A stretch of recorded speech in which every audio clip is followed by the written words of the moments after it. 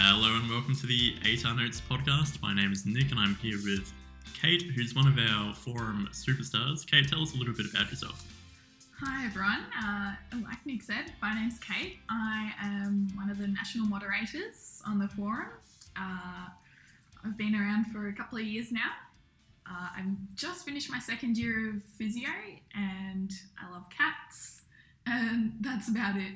Can definitely confirm that Kate loves cats. It's a bit of a special episode. Today we've kind of put out the feelers to our audience and got some questions submitted to us. So today what we're going to do, Kate, is I'll just kind of run through some user-submitted questions and kind of get your perspective on them. Kate's a bit of a, high school expert and also has been at uni for a couple of years, so has some very interesting insights. So number one, Kate, straight off the bat, we've got what's some real advice, real capitalised, what's some real advice for managing and organising all you have to do in Year 12? Obviously, a lot of different things will come at you in Year 12, so what's your advice there? Oh, damn, I was going to give some fake advice there, but it really depends on what you would want to achieve out of Year 12, but I'd say a couple of key points are speak to your teachers, because, they've got some great experience and they'll have helped so many other students through VCE, so they'll be able to give you some great advice.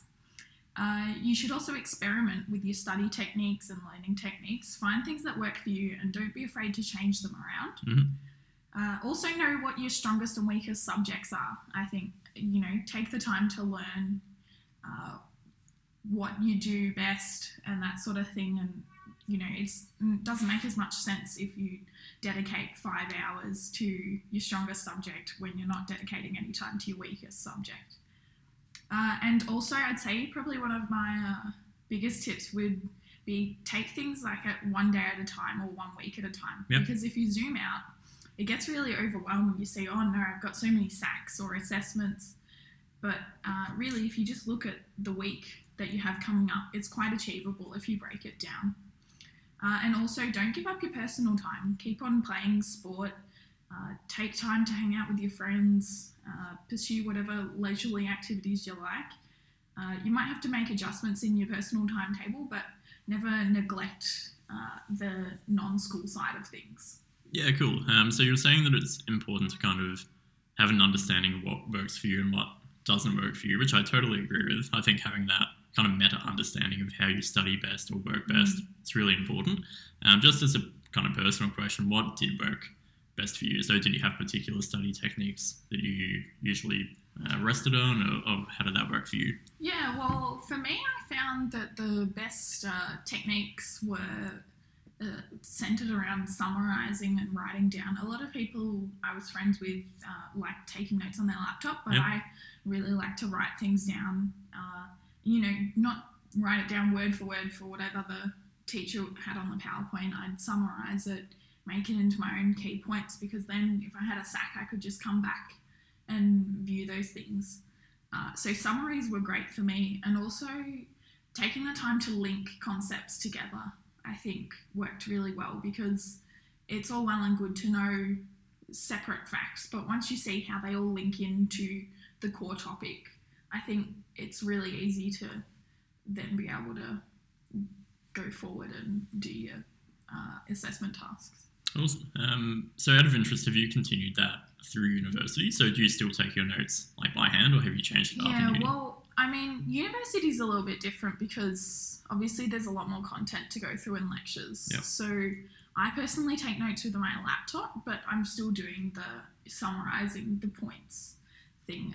And then as I go to exam revision mode, I write down my summaries in a book, and I just write down the key points. I go back to the learning objectives, which are the exact same as what's in your syllabus, that sort of thing, the key points you need to know, and I summarise based on that. Awesome. Okay, let's move on to the next question.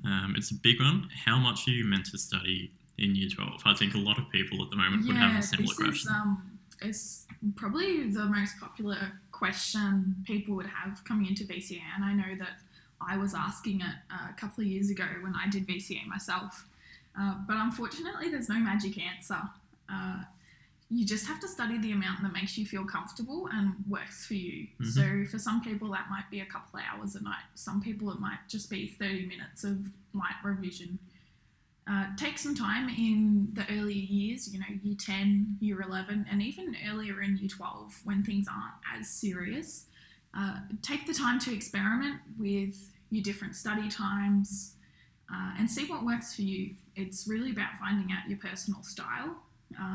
I found personally that I didn't really have to do too much regular study from night to night. I found I just got bored, and because I did all my work in class, there was no real point to me actually just going over that again. I found it quite boring. Mhm. But then if I had a SAC, I would, cram. Essentially, I found that worked for me. I do a big chunk of study right before an assessment, and I found it stayed in my head a lot better than if I was just doing a couple of hours each night. Yeah, it's always been a difficult question for me to answer personally because I think it changes throughout the year. Yeah, So exactly. obviously, if you have a lot of assessments coming up, then you might invest some more time for the HSC. If you've got trials coming up, or then your final HSC exams, or if you have a lot of SACs and VCE, it's not the case that it's always 3 hours every week or 4 hours every week or whatever the case may be. It does change a lot throughout the year. So I guess an extension of that, and a logical extension, is, Kate, what would you say about practice exams? So a lot of people say, how many practice exams should I do? Should I do 5 or 10 or 15 or how many? Do you have an answer for that? Again, there's no magic number. I think do the amount that feels comfortable for you, whether that's 30 or 40, whether that's 3 or 4.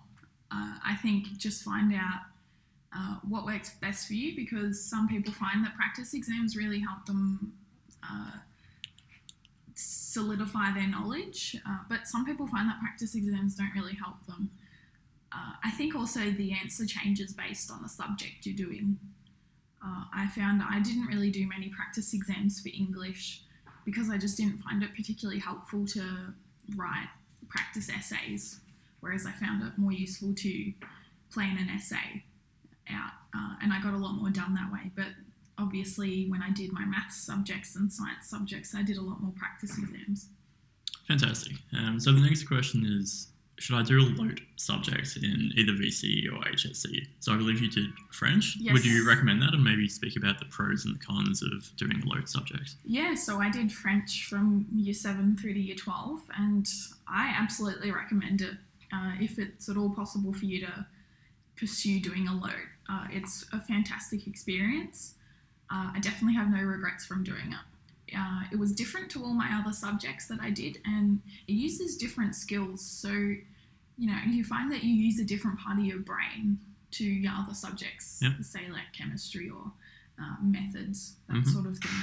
And it also is giving you a skill that you can use easily and readily outside of school, because, language is global, much like, science and maths and that sort of thing is.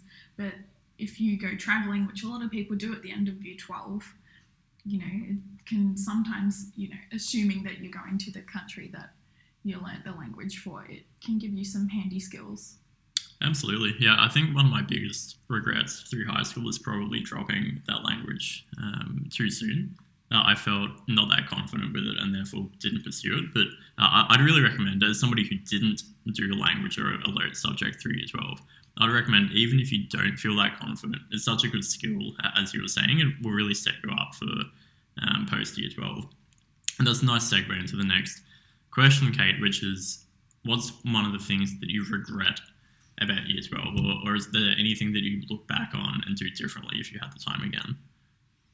Hard question to answer, because I feel like even though there might be things I would do differently given my time again, I'm now really happy with where I'm at with uni and everything. So I can't have too many regrets, but I'd have to say probably the one that sticks out to me is that I regret not making the most of all the opportunities that were available at school.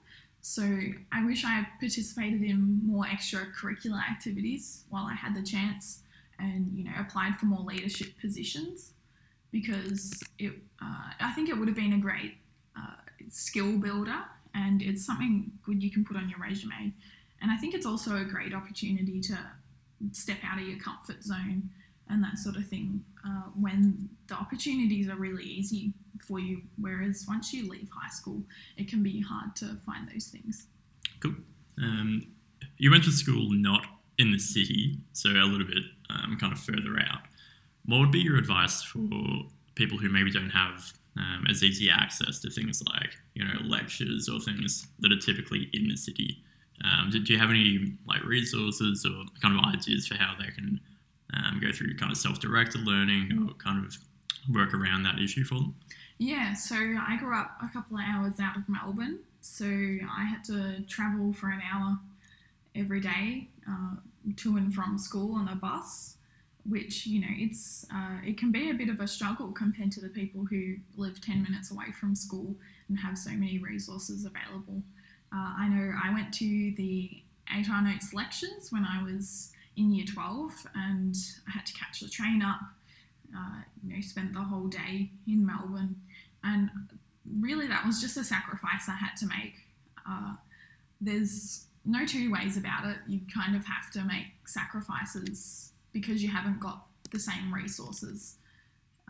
And people in Melbourne don't necessarily appreciate all that they've got. But, the ATAR Notes forums are also a great resource to have because it connects you with so many other students who are doing similar topics to you, who are going through the same sort of thing. And again, I think teachers are a really great contact point for you because they have so much experience with what they're teaching you, and they'll have so many resources for you if you just ask them. You're listening to the ATAR Notes podcast. So there's a question here. Did you know what you wanted to do through year 12, or did it kind of come to you later? Or was that a big point of anxiety for you, or were you really set on physio from the start? I think I was pretty lucky in that I went into year 12 really being set on physio, so I didn't have to worry, along with worrying about SACs and that sort of thing. I didn't have to worry about choosing my courses in BTAC and that sort of thing. I was lucky enough to do work experience in year 10 at the local hospital, and I did it with the allied health team, so I got to see what the physios did and occupational therapists and that sort of thing, and it really appealed to me. Before that, I was considering medicine. My whole family works in healthcare, so it's something I've been exposed to from a young age. And I thought medicine might be right for me. But then when I looked at what the physios were doing, I was like, you know what, I could see myself doing this in a couple of years' time. And it looked like something that was really rewarding. And, I never really seriously considered myself being a doctor, and I couldn't see it that well in the future, but I could definitely see myself being a physio. Do you have any advice for those people who maybe don't have such a clear idea of what they want to do? Yeah, well, a lot of my friends were like that. They didn't really know what they wanted to do, and some of them still don't really know what they want to do 2 years out of high school. I'd say it's not the end of the world if you don't know what you want to do. You're 17, 18, and a lot of people change their career anyway multiple times. I think the statistics are saying you change your career like 7 times in your life or something like that. So I'd say don't stress. Take the time to research a lot of courses. Think about what you're interested in as a whole. And perhaps if you're not sure of any specific interests, look at a general course that you might find interesting for you. I think that's about it, really. You've just sort of got to do a bit of research, see what appeals to you. And it might be that you end up going into a course and deciding that it's not what you thought it was, and you end up transferring. That's an experience that a lot of people have, and I don't think people should be too stressed about not knowing what they want to do. Yeah, and that's actually a good point that you bring up. I think transferring uni is something that seems, quite foreign at the moment to a lot of people, but honestly, once you get into a particular university, kind of switching between courses isn't that difficult. So obviously you need kind of like a minimum grade level, but in terms of logistics, it's not a huge thing. It's nothing really to concern yourself too much about. I have friends who've transferred, 2, 3, 4 different times throughout their degrees. Great. So here's a bit of a more general question for you. how can you balance making money and also studying effectively and getting the goals or the ATAR that you want through maybe year 11 or year 12? Well, I think year 11 and year 12 were a great time to get yourself started in a part-time job. I started in a part-time job at the start of year 12. And I think the great thing to remember is most of us don't have to pay for groceries in VCE, so you don't have to stress too much about your money. So if you have to tell your employer that you need to take a couple of weeks off work, it's not the end of the world. And really your employers should be understanding. They should value education, and I'd question what they're doing if they are telling you to work over getting your VCE or HSC. I think VCA is also a great time to work on your budgeting. So you're working out, maybe I'll split 50% of my income this week into expendable income, whatever you want to buy it on. And I'll put 50% towards my savings, perhaps for schoolies, perhaps for the future. Yep. And I think it's also a great time to talk to your parents about what they do in the family budget and that sort of thing. And it's great for not only the future, but particularly when you're at university, if you're living out of home and that sort of thing, it can be, your parents are a great resource. Fantastic. Well, thank you so much, Kate. That's all we have time for today. But both Kate and I will be on the ATAR Notes forum. So if you have any questions at all about VCE, HSC, uni, time management, study skills, literally anything at all, then feel free to jump on and ask us follow-up questions. But that aside, thank you so much, Kate, for your time.